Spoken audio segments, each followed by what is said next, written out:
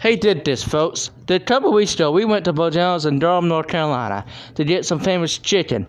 And so on the way there, traffic's pretty hefty like a mother fricker. Because, it's Durham, North Carolina. Durham, North Carolina's the worst traffic in the world. Anyway, we ate our food. We got good service. It was my birthday. It was actually Tammy's birthday, who turned to hit the bid 4-7.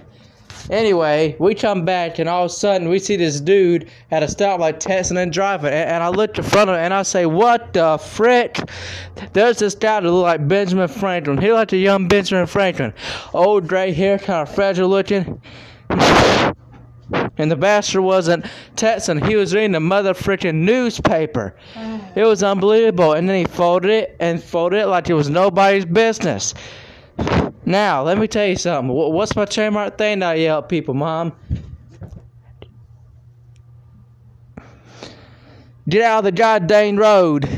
That's what I like to say at people. And I do that with pedestrians that'll just, with all the dipshits, fiddle freaking around. I yell, get out of the goddamn road. And I do that. So anyway, there's one thing I can't stand. I can't stand dipshits who don't know how to freaking drive. Because number one, they're stupid. Number two, they're retarded. And number three, they just don't know how to freaking drive. So anyway, Tammy had that problem a couple minutes ago.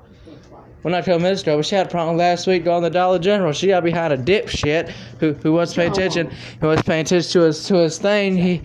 He just stayed at a stoplight testing and driving like an idiot. So anyway, that's the story. Hope you all enjoy.